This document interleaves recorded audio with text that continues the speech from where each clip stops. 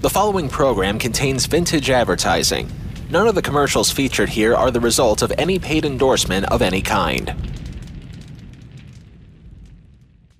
Telehell presents...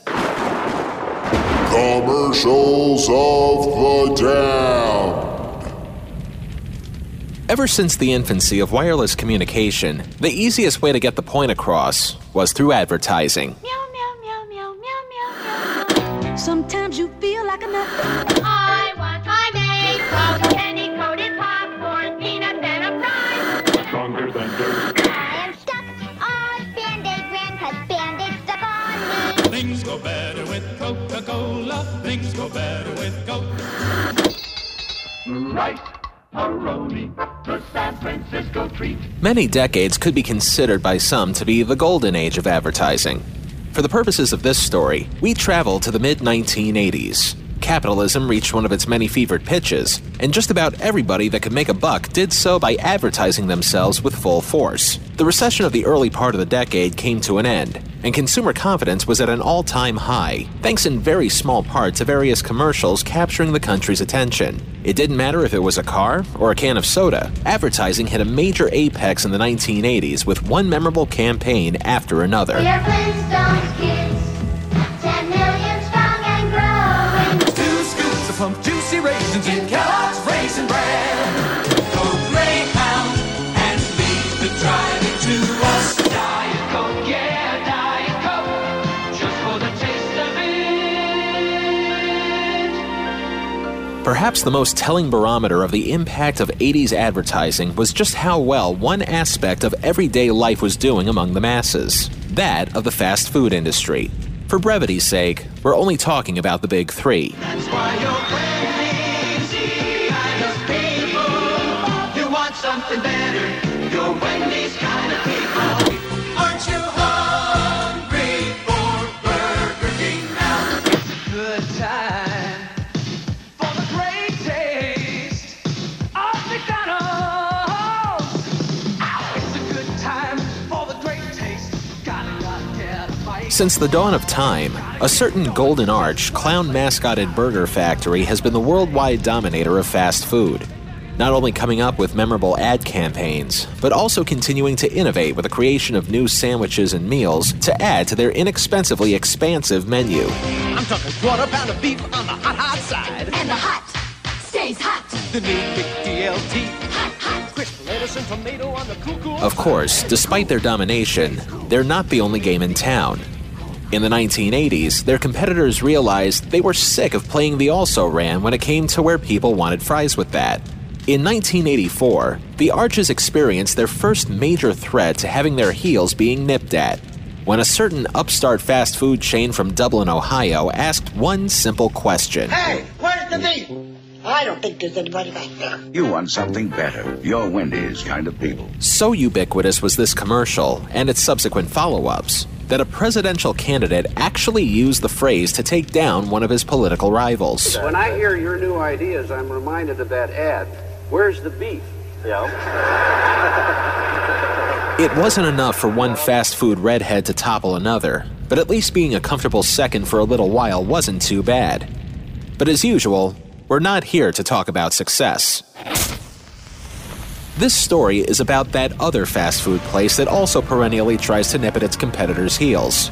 Realizing the success that one of the competing fast food places suddenly had thanks to a memorable ad campaign, this place had the urge to fight fire with fire, which stands to reason, considering their cooking process involved flame-broiled grilling. But thanks to the campaign they came up with, they would soon find themselves embroiled with a whopper of a flame. The flames of Telehell.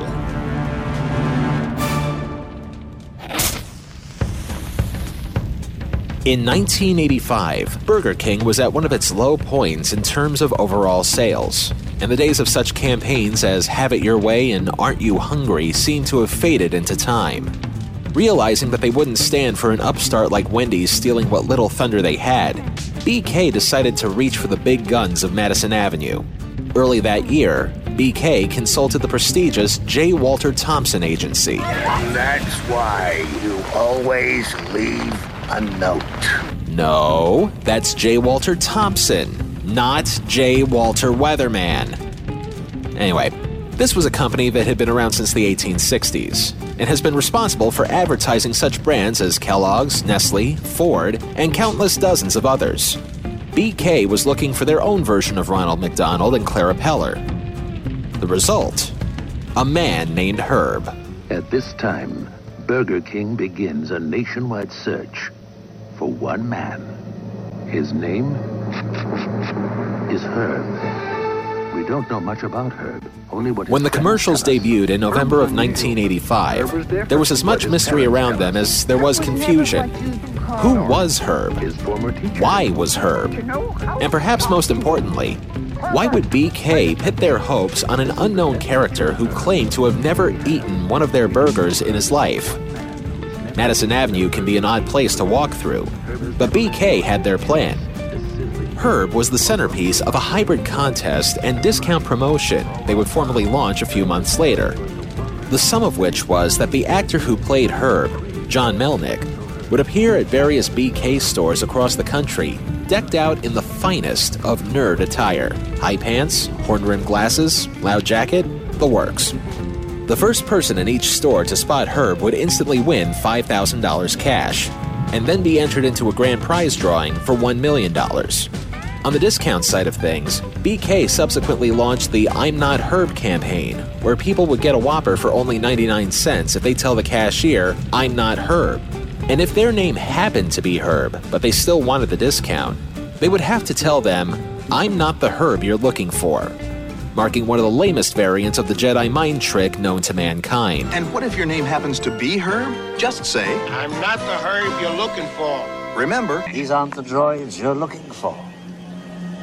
These aren't the droids we're looking for. The initial curiosity of who Herb was lasted from November 1985 until January 1986, when he made his face known to millions of people in this commercial that aired during that year's Super Bowl. Sometime soon, this man could walk into your life and make you a millionaire. It was at that point that the contest formally launched. Now that people knew what Herb looked like, it would obviously be easier to spot him. And for the most part, a number of people across the country did. But did it do anything to BK's sluggish sales? Come on now, Herbert, don't be shy. You're gonna love plain broiling when you give it a try. The home of the Whopper dropped about 40% of their profits in 1986, thanks in no small part to the confusion of the promotion. But that's not the only problem Herb inflicted onto the public.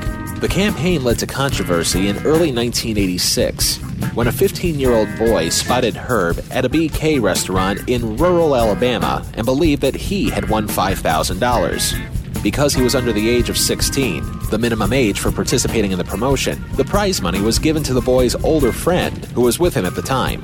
Burger King defended the decision, stating that the restriction was intended to dissuade students from skipping school to search for Herb. The boy's parents complained to state representatives. The matter was then brought before the full state Senate, which passed a resolution condemning Burger King's actions as consumer fraud. The $1 million winner was eventually crowned. A man from Louisville, Kentucky won the prize when all was said and done. From there, Herb went from being a Madison Avenue curiosity to a bigger 1986 punchline than the New England Patriots against the Chicago Bears.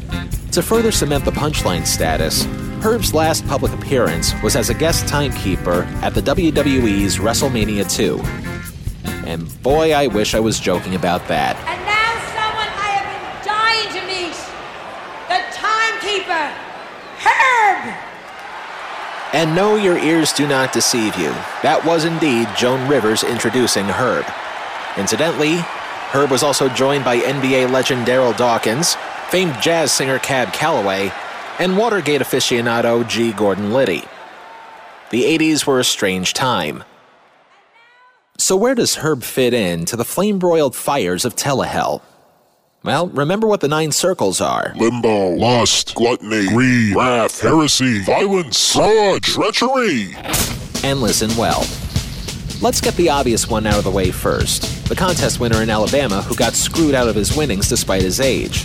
We already mentioned that this was a case of consumer fraud, so the fraud circle is all but a given.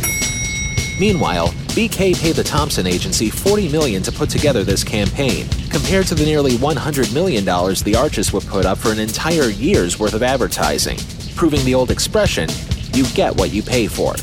So perhaps the greed circle might count because BK was trying to pinch as many pennies as they could instead of splurging on a campaign people might actually remember. And of course, since fast food is involved, BK used this promotion to attempt to get more people to consume more of their burgers. Sounds like gluttony to me. Burger King's Herb campaign earns 3 circles of telehell. The Herb campaign, while positive in its initial curiosity, turned out to be one of the greatest advertising flops of the 1980s.